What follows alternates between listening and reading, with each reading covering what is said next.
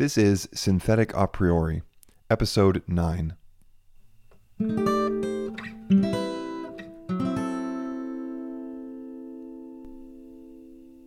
Today I want to try to talk about something that came up in the Christopher Alexander lecture.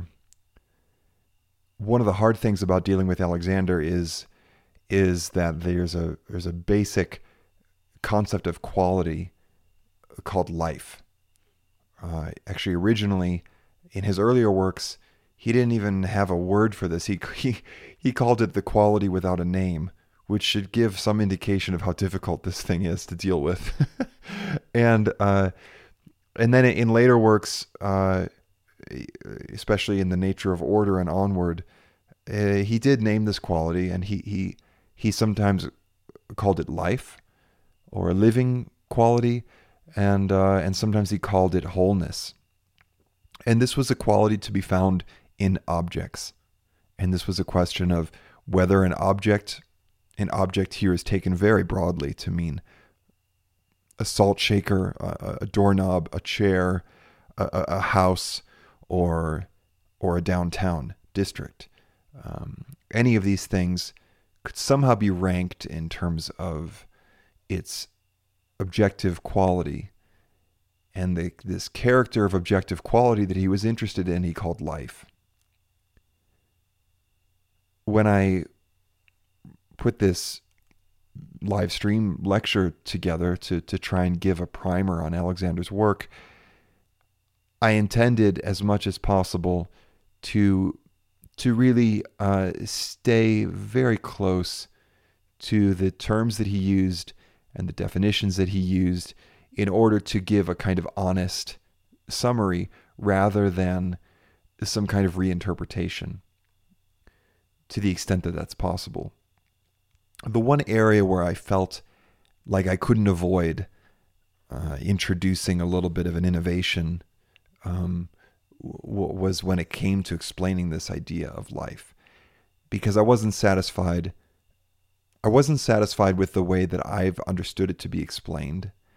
And I believe that all the connections are already kind of implicit in his work to get there. And there's so much in his work that my guess is that he just kind of chose other things to focus more on, rather than trying to kind of factor out or decompose or partition the definition of life and build it and try and build it axiomatically out of other ideas. And it may even have been, looking at some of the talks that he's given, listening to some of the talks that he's given, it may even be that the very project of trying to construct a definition of life as he intends it to be used out of some kind of axiomatic foundation goes against the very spirit of the thing. There's a talk that he gives where he gives the example of a building project that was proposed by some developers in Berkeley, and folks who lived in the neighborhood showed up to protest this building, and the underlying issue was that it was an ugly thing. And but it seemed that no one felt like it was reasonable to say, we think that this thing is ugly and it's not harmonious, and it makes us feel bad when we look at it. And so what did they do? Instead, they said, well, this seems to be a violation of it's not accessible, and it doesn't meet this and that parking requirement, and it might create a traffic problem, and all kinds of things that kind of had the tone and structure of objectivity, and they skirted the actual issue, which was in his words, he's sometimes used the term childlike evaluation of what do I like to see and what makes me feel good, right? And maybe I just don't like the way that I feel when I look at this thing. So a lot of his work, his later work, was about trying to direct people back inward to this almost quote unquote childlike evaluation, and not childlike in the sense of being immature or lacking in its capability, childlike in the sense of its honesty and directness, I think, was his intention. Nonetheless, I didn't feel like this was something that we could use as a kind of bridge from his whole body of work into something that working designers could put into place. It doesn't quite have the robust kind of interlinking of concepts that everything else has. And I wondered, is there some way to relate this concept of life, this good thing that we say we find in a design that works? Is it possible to kind of trace that back to some of the more fundamental ideas like form and context and fitness, or how does this relate to, for example, his theory of centers? Centers being some area of coherent structure in a field of structure, right? What are the areas that stand out as being coherent? The thing that I ended up trying to do that seemed to sort of work is to look at life not as a direct quality of the geometry, which is something that I believe I see him doing in some of the later books. And it's something that for sure some of the other folks in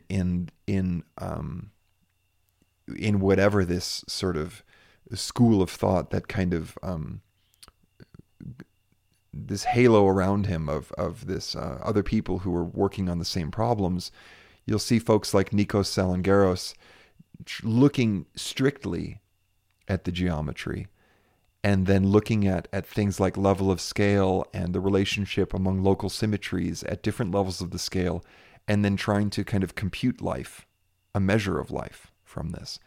And the thing is that it's partially successful. You can take some buildings that clearly have this property and then run this math on them, and you get a number that seems to separate them out from the ones that don't. But this to me is very suspicious, even though I like the project. It's suspicious because it seems to me correlative and cross-sectional in a way that we've talked about on the show before. It doesn't seem to be causal and longitudinal. It doesn't seem to be saying this thing is alive because this or that is happening in it. The thing that I landed on was, it seems that the living structure, and in the lecture I gave the example of a kind of Soviet style building versus a courtyard that Alexander had designed that was full of a great variety of little kind of different levels of structure and different nooks and benches and an arcade and different areas where the sun was landing and areas that were in shadow, and there was a lot going on there, and it was all very harmonious. And there was this notion that the Soviet building lacked life, and the courtyard with this arcade and the different levels of structure embedded in it somehow had life. And if we tried to define this purely geometrically, I don't actually think we could get there. And I also don't believe that if we were working on some kind of a design project and we tried to copy the geometry of something that's living and say, we are going to introduce more levels of scale here, and we're going to introduce better shape, and we are going to add some alternating repetition or stronger boundaries, or whatever these 15 properties are that Alexander has listed. I don't think that we could just put those into place and say, look, I checked off the box. I am making something that looks living, therefore it is living. So in order to sort of deal with this, I thought we would try something else, and it seemed to work in the lecture, which was to define living structure, again, like in his terminology. So of course we're not talking about, I'll repeat again here, that we're not talking about, plants and animals versus rocks. We're talking about a quality of a successful built structure that this living structure is living not necessarily because of its geometry or the spatial relationships of the elements in its design. It's living because of what it affords. That is, it's living if life can take place there. So if you have something like a barren parking lot, very little of interest happens. I mean, and then you look at a good dense human scaled old-fashioned urban center like in Central Europe or in some places in Japan, you'll see that there's all kinds of things happening there. And people are naturally kind of going there and doing things.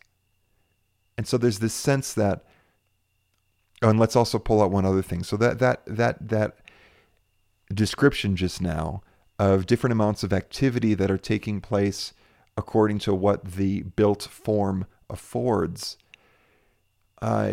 this seems to also be happening on both outer and inner levels. And I also mentioned this in the lecture, that there's a kind of outer level of, do people go into that room in the house, and do meaningful activities take place in that space on the basis of how it's put together, or do people avoid it? That's a very practical outer way of looking at this. There seems to also be a kind of inner level, which is, to what extent do you approach, let's say, an artwork? And when you approach that artwork, what do your eyes do? What does it do to your feeling? Does it create some kind of cognitive movement, or some kind of semantic movement, or some kind of emotional movement? I'm not quite sure what the right framing is, but I think we can also distinguish between walking up to a blank, let's say some kind of something like a Le Corbusier-like building, like some totally blank structure.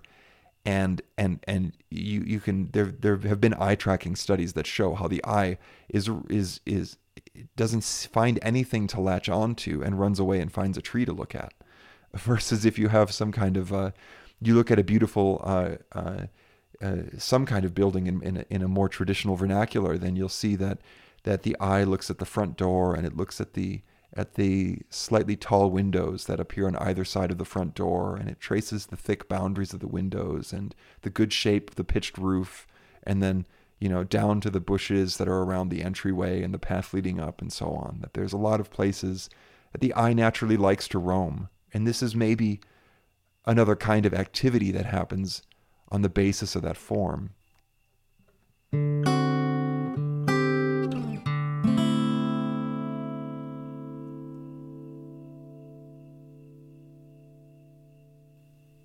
What this reminds me of is the discussions that we've had about the so-called screwdriver problem from Stuart Kauffman, where you have, the question is, what is a screwdriver good for, right?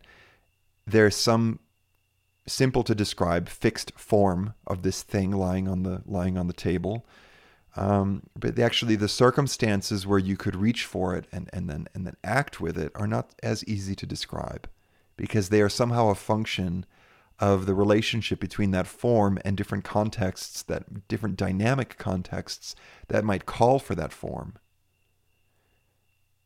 This is what why not? Let's just hop around here a little bit here. This is what in job to be done language we call a hire. Yeah, a hire is where the demand side is some kind of a functional process that is taking place kind of in the human situation of something where something isn't right or something needs to change. And then there's some supply sitting there, which is like that which one could use as a method to change the circumstance. So in this case, the screwdriver. And then the hire is reaching for the screwdriver and using that supply and putting it into the demand context to realize some new outcome. We start to find ourselves in an interesting kind of what do you say, like constellation of very closely related ideas that I find very juicy. And there's one other idea that seems to be relevant here, and that is Husserl's. He has something called, and I've never heard it pronounced, and I honestly tried. I searched YouTube to see if anyone was talking about it. Apparently, it's not even popular enough for some tiny niche video on YouTube to appear on it. So, I'm sorry. The term is Fundierung, and it means something like, it's a kind of relation. Husserl, being a philosopher and being a very kind of a bit mathematically minded, quite rigorous philosopher, was trying to describe a very particular kind of relation. And I could never penetrate the primary sources of his work. I couldn't go read Logical Investigations and get anything out of it. But I did manage to get quite a bit out of different types of secondary sources, or people who supposedly understood what he was saying and commented on it. And one of my favorite is a paper from 1989 that appeared in The Monist, which is like apparently it looks like a legitimate philosophical journal. Not that that matters. I actually found it in a compilation of papers that were all authored by the author of the paper, Giancarlo Rota. And Rota was a philosopher, but also a mathematician, and worked at the intersection of these two.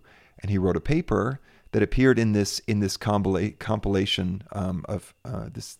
I don't remember the name of the book. I think it was something like The Star and the Hole or something like that, which is a very nice book, and I found him very interesting. And the paper is called Fundierung as a Logical Concept. And this is an amazing claim. He actually says that we have such logical primitives as something like, implication. If A happens, then it means B should also happen. Or negation, the opposite, right? We have these fundamental logical relationships, and he said Fundierung belongs among these. And so what is it? Fundierung is this relationship where you have two things, function and facticity. And what he means by these terms is that there's a kind of underlying something that that enables something else to happen based on that. And an example of that is the meaning of a text is not in the text. Like you have to read a text, and then when you read a text, you have some meaning that you kind of get out of it, right? And we can distinguish between the text and the meaning, for example, because different people will read the same text, but they will arrive at different understandings of what they read, right? So logically, we have to say these things are not the same. And then if we try to explain the two, we cannot reduce the meaning of the text to the text itself. And so in this case, the text is the facticity and the meaning is the function. And the relation between the two is this so-called Fundierung relationship, which hasn't apparently found a good translation. The closest, I think the one that Rota suggested was something like founding or being founded by, the notion that the meaning of the text is founded by the text. I actually think that we can just draw a link here to J.J. Gibson and say, look, this is an affordance relationship. And maybe those paths just didn't cross, because it seems actually straightforward to draw that connection. To say that the screwdriver affords a great variety of activities, like, of course, like screwing a screw, but also, stabbing a hole in the wall, or throwing it and spearing a fish, or kind of using it like a crowbar to lever something open, right? Or opening a paint can, or whatever, right? There's a great variety of things that can take place that depend on the underlying form, but aren't kind of in that form, right? They happen on the basis of that form. All of this it ties back to this question of life with Alexander, where we could say it seems that there is a certain kind of harmonious relationship. There are certain types of structural features that we find again and again in designs that work well. These 15 properties that he lists, and these are in the Nature of Order Book 1, these 15 properties, like levels of scale, boundaries, alternating repetition, roughness, echoes, the void, things like that. And sometimes they have a bit poetic sounding names, but they're actually completely practical. If you look at them, they're very practical descriptions of the things that we see again and again in well-designed form. It seems that if we want something to work well, that these are things that we could consider to get to the functionality that we want, but that the actual functionality, if we were to try and say that the life is in the geometry, we would be committing this reductive fallacy of saying that the function is the facticity when it's not. It's afforded by it, right? This goes even deeper if we allow ourselves to go crazy here. And he also, pull in a little side note that Stuart Kaufman even points out that the set of possible functions of a thing is not prestatable. And this is an amazing thing because the form itself, the screwdriver, is 100% definable.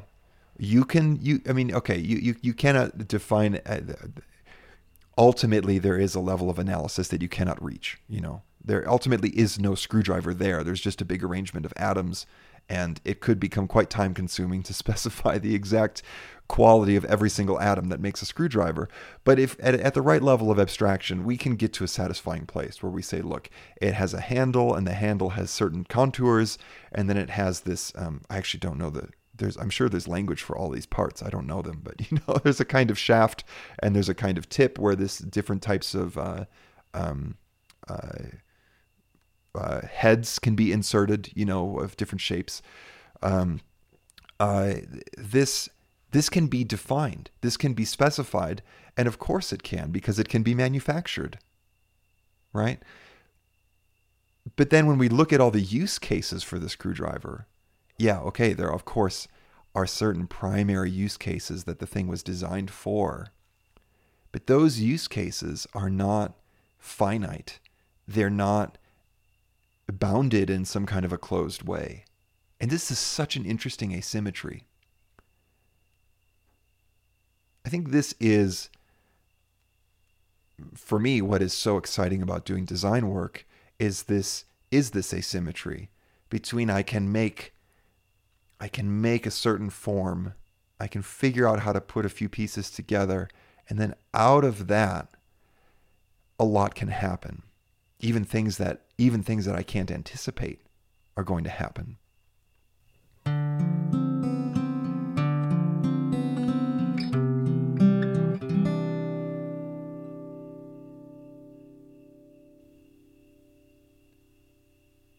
I think we could tie this, if we want to come down to earth for a moment, I think we could tie this to some very practical concerns that come up when we're doing, for example, product development.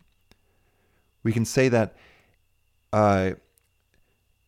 this very fancy sounding, philosophical question of Fundierung, or how is function founded on facticity, or how does a form afford different types of activities to take place on its basis? However it is that we might try to articulate this relationship,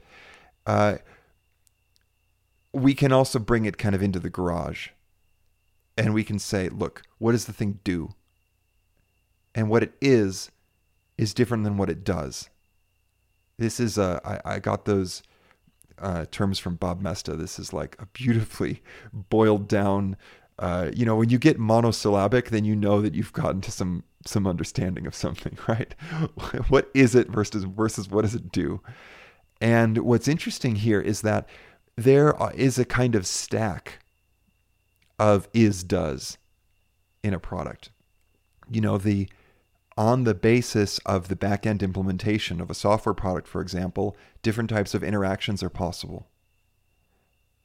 Those interactions themselves are relationship at the so-called human-computer interface level, right? Like, because this backend is there, we can offer a button, and I can click on the button, and it's going to tickle the backend in such a way that it spits out some kind of a response, and then the interface can display that response, right? So there we have two levels. The backend is affording certain types of interactions to take place on the front end. The front end is affording the perception of the possibilities of those interactions, and it's allowing those interactions to take place in terms of I can see the button, I can click the button, and then some readout appears that I can then see, and so on. The thing is that this description, I think, captures a lot of the discussion that happens among design teams and among designers. There's another level, which is, given the back end and given the interactions that are possible, according to how this thing was made, what does it do? Like, what does it do for me? What does it do in the world? What does it do that affects my life? This is, I think, the level where the questions that Alexander raises become applicable, become operational, become workable. I was going to say become important, but they're already important. It's like, this is where they become, where we find ourselves at the level of abstraction, where this is our subject. What is it that should happen in the world that is meaningful or interesting? And I think this is maybe what he's talking about. And if it's not what he's talking about, well, maybe it's just something new to talk about. But I do think that the overlap is very strong. That this notion of life actually means, what do I do in my life? What do you do in your life? And how do we spend our time? And what actions do we perform? And do those actions increase here we could talk about the wholeness, or the feeling of cohesion, or the sense of meaning, or the relatedness of the different things that are going on? Can we talk about that type of harmony at the level of the afforded action, of the afforded experience, rather than at the level of the geometry? Rather at not at the level of the built form. And this is then very interesting, and I think we can, I suggested we might be becoming practical, and then I flew up again, but let's try to come down again. For example, we could make a piece of software, and the intention of this software could be to enable someone to make a new kind of music. I think in this example, it's easy to see the levels.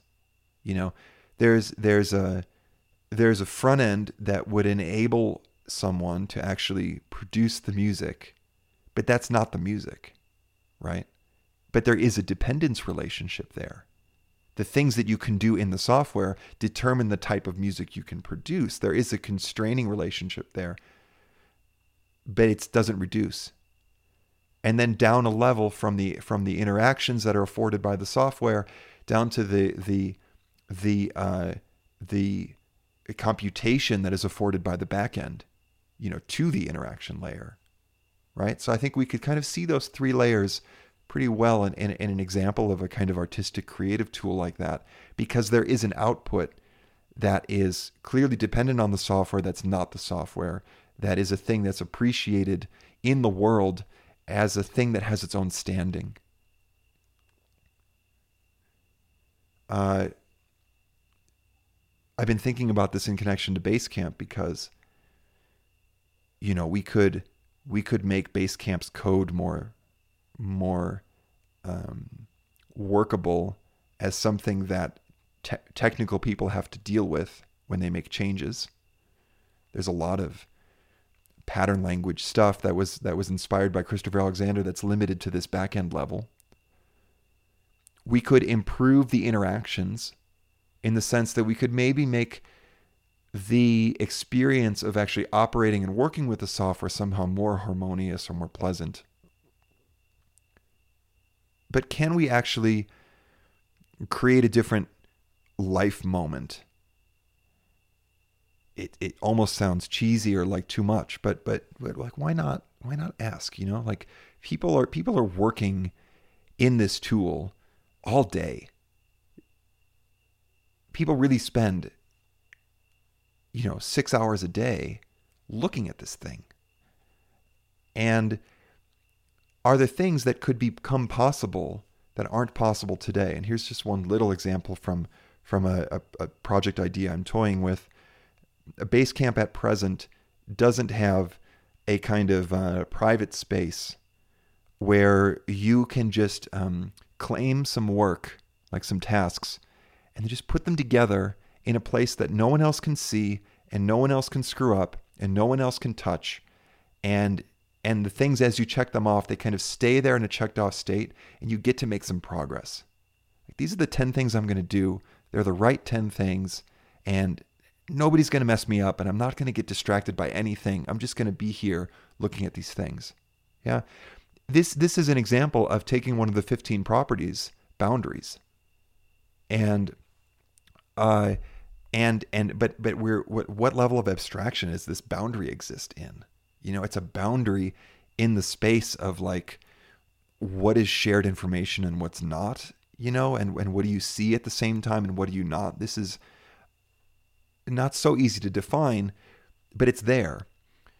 And then we can go further and say, if I have a private space that is just mine, where I can elect some work into there, and then I can work on it without distraction and feel like I'm making progress, could I do anything to make that a better space where it's a different experience to be there? So could I put a photo of my family there? Could I put like a framed rotating inspirational quote box? People put this stuff on their desk and they do it for a reason. And if I'm in this space, maybe all of the demands on the form don't just come from efficiency, productive, sort of industrial factory type of a way of thinking of like, how can I get the most to-dos done in the shortest period of time? There's probably an aspect to this of thinking, how can I inspire myself so that when I have a bit of drudgery, that I can kind of increase the energy that I have to get through those tasks, right? And then how do I let the tasks accumulate in such a way that they show me the progress so I can feel a sense of accomplishment? It's not changing the world. And you at the end of the day, of course, you are just kind of executing some tasks for some job, right? But I think we could make the exact same claim about building design. Should we just work in a concrete box because we're just there to work? Or could we make it a place that makes you feel alive, that reminds you of things that are important to you, and that supports you and helps you to sort of get through that? This can very easily become, I think, let's say, to be friendly, we could say resistant to analysis. Like, this could just be something squishy. And by being squishy, it could invite all kinds of, more or less BS. Because if something doesn't have a kind of clear structure around how to engage with it in terms of its logic or its function or its relation to other things, then one can kind of just say anything, and it becomes difficult to have some sort of a control over what we're dealing with. I think that what's interesting about this notion of Fundierung, or equivalently the notion of afforded function on the basis of some form, is that we could really go into the garage, to go build something and say, what are the activities and the dynamics that I'm trying to afford at a given level, and do I know what level I'm talking about? And if we're at this level, which is not the back end, not the interaction, but it's at the kind of human activity level, can I define that in such a way that it actually gives me meaningful requirements back a level down and back a level down? And when I can't do everything because I don't have unlimited time and energy, can I actually meaningfully talk about making trade-offs in that space? What are the things that we're going to put the time and effort in to make more harmonious, or to enable to happen at one level? And what are the things that we're going to cut corners on because we can't do it all, or there are limitations in the way the components of the system interface with each other?